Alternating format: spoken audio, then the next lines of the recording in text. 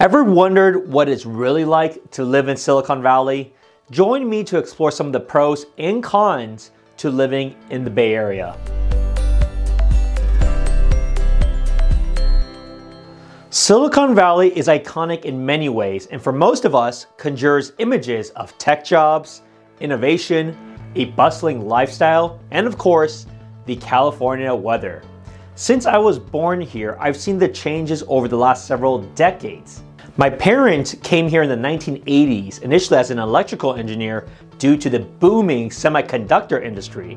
Today, the Bay Area has a very different mix of tech companies. You have the big tech companies like Facebook, Google, and Apple, but you also have plenty of other startup companies, whether it's in AI, robotics, and an ever-growing large biotech scene.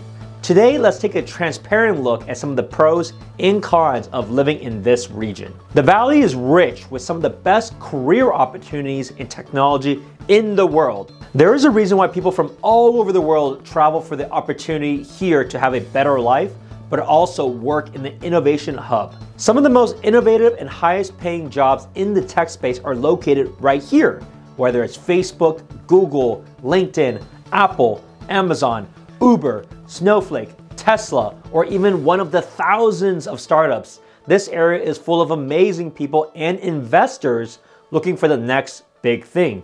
Fun fact, did you know that an entry-level software engineer for many of these companies earn over $150,000 a year?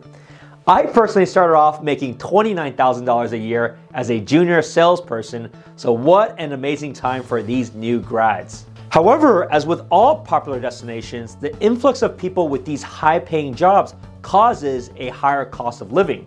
This is in part due to the people here, but also how companies think about their corporate real estate space. Look at a map itself. If you look at the footprint of many of these large companies, they either have a large presence around the Mountain View region or the San Francisco region.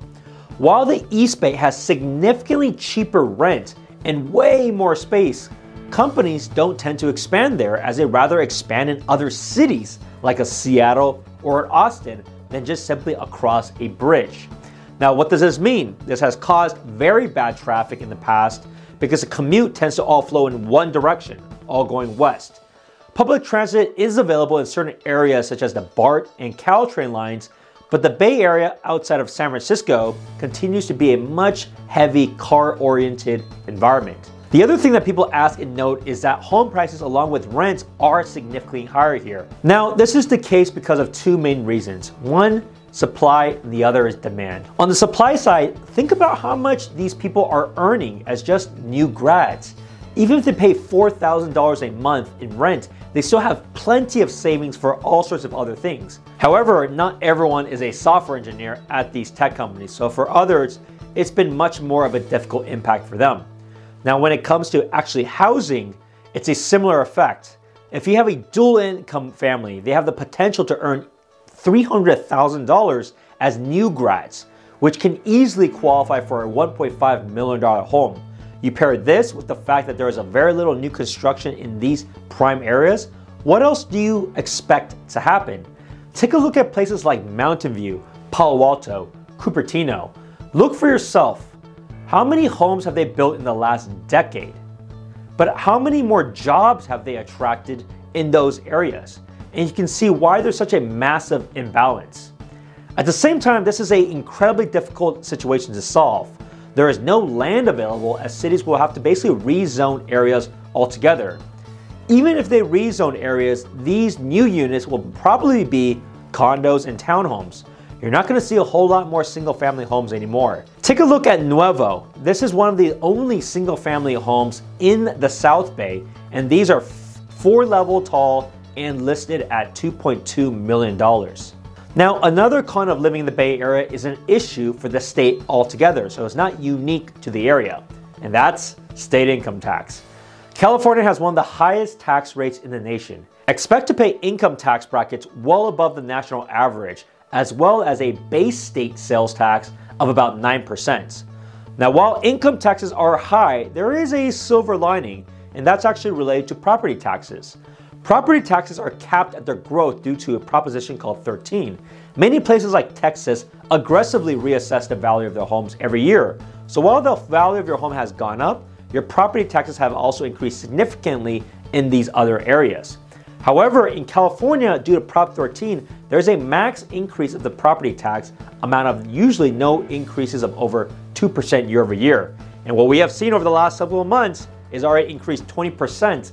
So be very grateful. Although taxes may be high, there is a reason why people love it here. The natural beauty of California really shines through its parks and programs.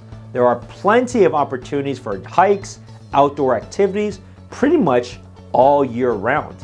Some of my favorite spots, and be sure to check out, is feel free to make some drives out to Monterey, Carmel, Yosemite, Wine Country in Napa, or even Livermore, and one of my personal favorites, Muir Woods.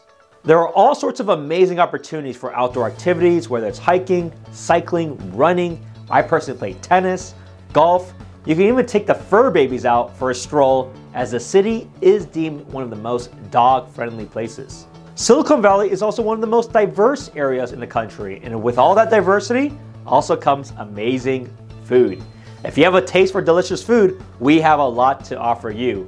Check out the Asian shopping centers for an assortment of options, restaurants, and groceries, fresh seafood in Monterey at Fisherman's Wharf, or some high-end dining all throughout the Bay Area.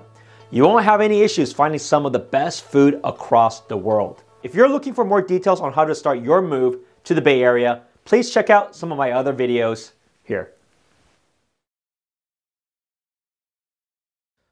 Thanks for tuning in to another episode of this podcast. If you like this show, please be sure to leave a 5-star review for wherever you have searched for it. And if you wanted to talk about your real estate goals, feel free to reach out at any time. You can email me at spencer@spencerhsu.com or give me a call or text 408-223-5493. Talk to you soon. Have a good one.